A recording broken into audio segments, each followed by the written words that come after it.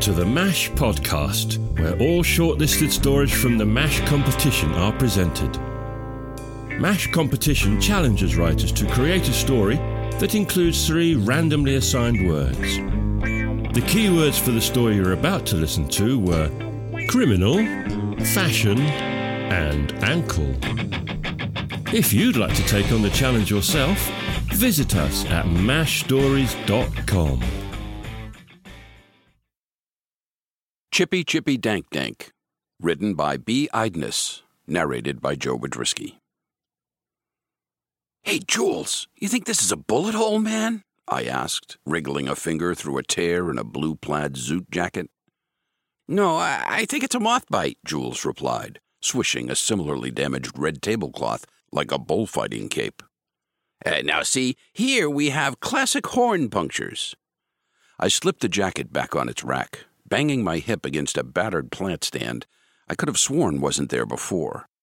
But then this place was crowded, just not with people.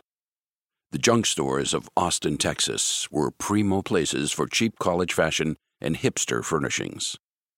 I picked up the stand by the top, but it tilted partially up and over like an easel, and I had to catch it by the neck.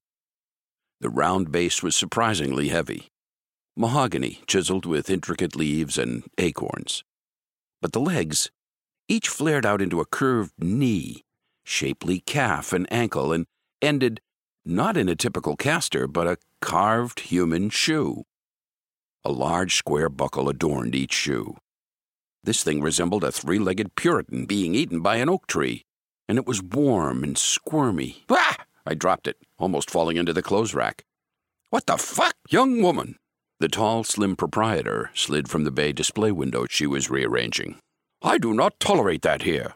She waved toward the door. "Take it outside if you continue." Sorry, I was just, startled." I pointed to the stand. "Oh, well, yes." She smiled and peered over her wire-rimmed glasses. "He often has that effect." "He?" She laughed. "He. That's Chippy, the only item in the store I won't sell. Irish Chippendale, 1760s, Rococo style. Passed down mother to daughter for 6 generations. It's the final piece left of a vast estate." She moved the stand into the bay window beside her. "My great-great-grandmother claimed it followed her onto the boat from England when she immigrated." She shook her head, settling a painted basket on its top. "Or at least that's the legend.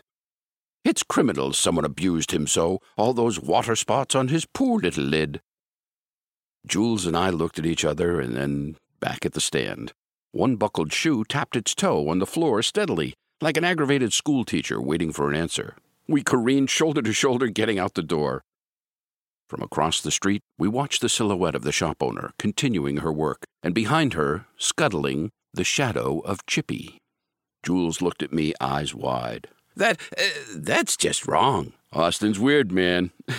Say, what was in that ganja?" I mimed, pulling a deep drag.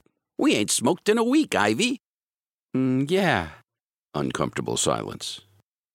Let's move on, okay?" "Fine by me."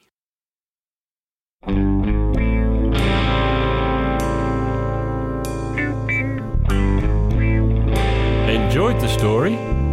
Then take a moment to leave a review and share it with your friends. We also have an amazing blog for writers who want to advance their careers. All at mashstories.com. Come on, join us!